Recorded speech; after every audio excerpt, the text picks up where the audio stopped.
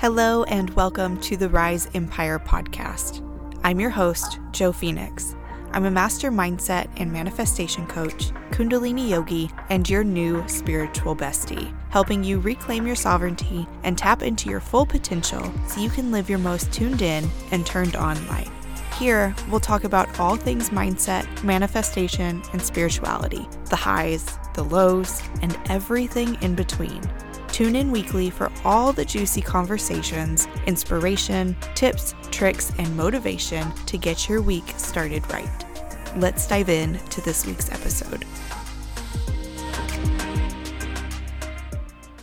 Hello, beautiful soul, and welcome back to the podcast. I have a question for you for this episode, and that question is, are you keeping your energy clean? ?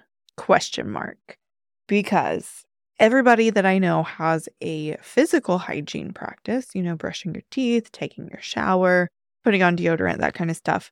But most of the people that I talk to or that I know don't have an energetic hygiene practice. And as we are learning about our bodies, we know that in this 3D world that we have a physical body, and we also have an emotional body and a mental body and an energetic body. I'm sure I've talked about it on this podcast at some point, but we are all made up of energy, right? We're made up of atoms, and at the base level, it's just a bunch of energy. So why do we not have energetic hygiene practices? Now, if you do have an energetic hygiene practice, let me know in the comments, because I want to know what you're doing, because I'm a little nosy and I like just seeing what everybody else is doing too. If you don't have an energetic hygiene practice, and you are completely new to this whole concept, don't worry, we're going to get into it. So, like I said, at the base level, we are all just energy, right? We're just a bunch of vibrating atoms that happen to like each other. And my frequency is different than your frequency, which is different than somebody else's frequency. And that's how we differentiate between people.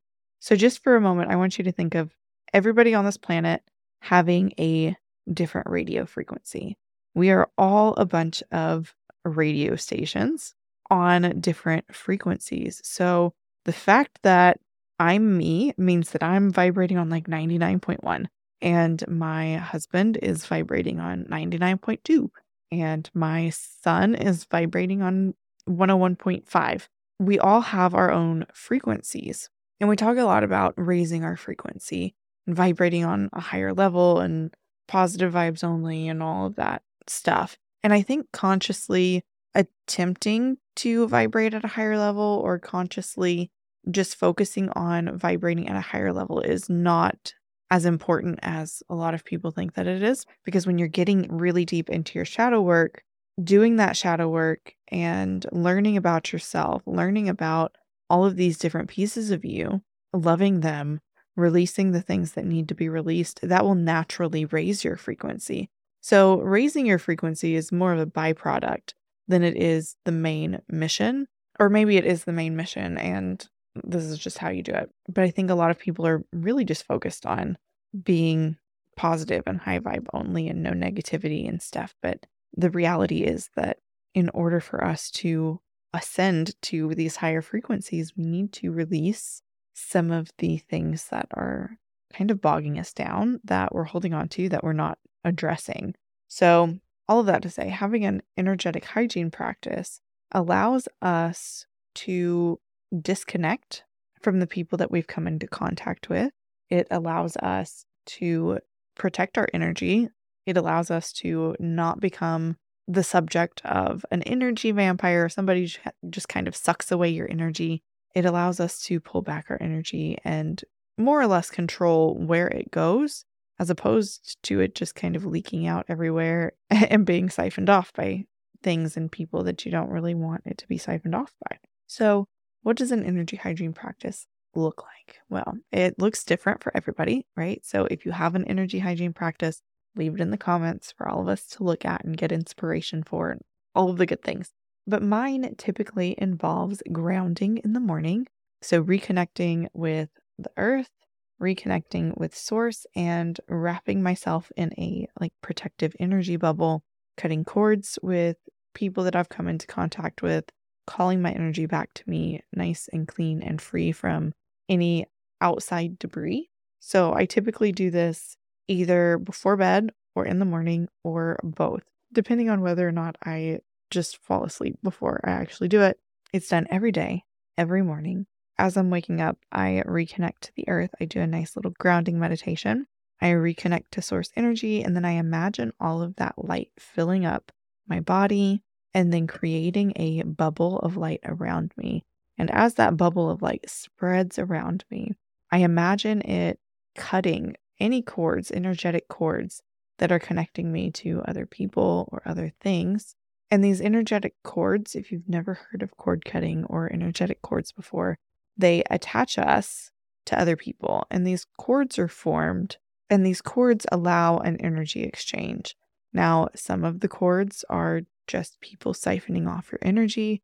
Some of the cords are an equal energetic exchange. Some of the cords can even be you siphoning off somebody else's energy, depending on that relationship dynamic. So if you're doing a cord cutting meditation, you can envision these cords and they'll be connected to a part of your body, and that cord will connect you to that other person. You can ask your subconscious mind who it's connected to, or if you're like me, I just imagine all of the cords being cut. Any place where a cord was connected to me, I imagine it falling out onto the floor to be reabsorbed and transmuted by the earth. And then I envision healing light going in to heal all of the spots of me that a cord was connected to. And I send healing, loving energy to whoever else was connected to the other end of that cord.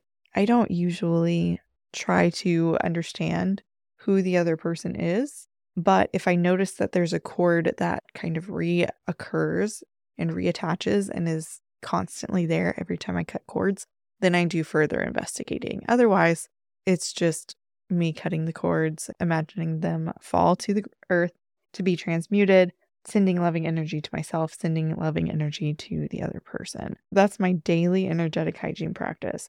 And just like our physical hygiene practice, we have daily practices like showering and brushing your teeth, applying deodorant, and those are like our maintenance tasks. But we also have other tasks that aren't done daily, like cutting your fingernails, cutting your toenails, doing face masks and exfoliating, that kind of stuff that we don't do every single day, but it still gets done because we need those tasks also to maintain our hygiene practices. So things that I don't do every day, but do get done often are things like breath work. I do a Kundalini warm up and short Kundalini Kriya every day, but I don't do a full Kundalini practice that's 30 or 45 minutes for the entire set every single day. So there's things that I do every day. There's things that I don't do every day, but I do intermittently. I include all of these practices in like my self-care because really it is a big component of self-care. I like to do Epsom salt baths, and with the Epsom salt in the water, that salt is a huge conductor of energy. So by setting an intention that this bath is not only going to detoxify my body, but also my energy, also my spirit, it adds a different dynamic. So really just exploring things that make you feel good. Explore a meditation practice, exploring grounding, exploring energy cleanses. There's an energy cleanse meditation on the podcast. It's episode 13. You can go back and listen to it however often that you would like. And then once you kind of get the hang of it, you can do it without the audio. You can still do it with the audio, whatever makes you feel good, whatever makes you feel good.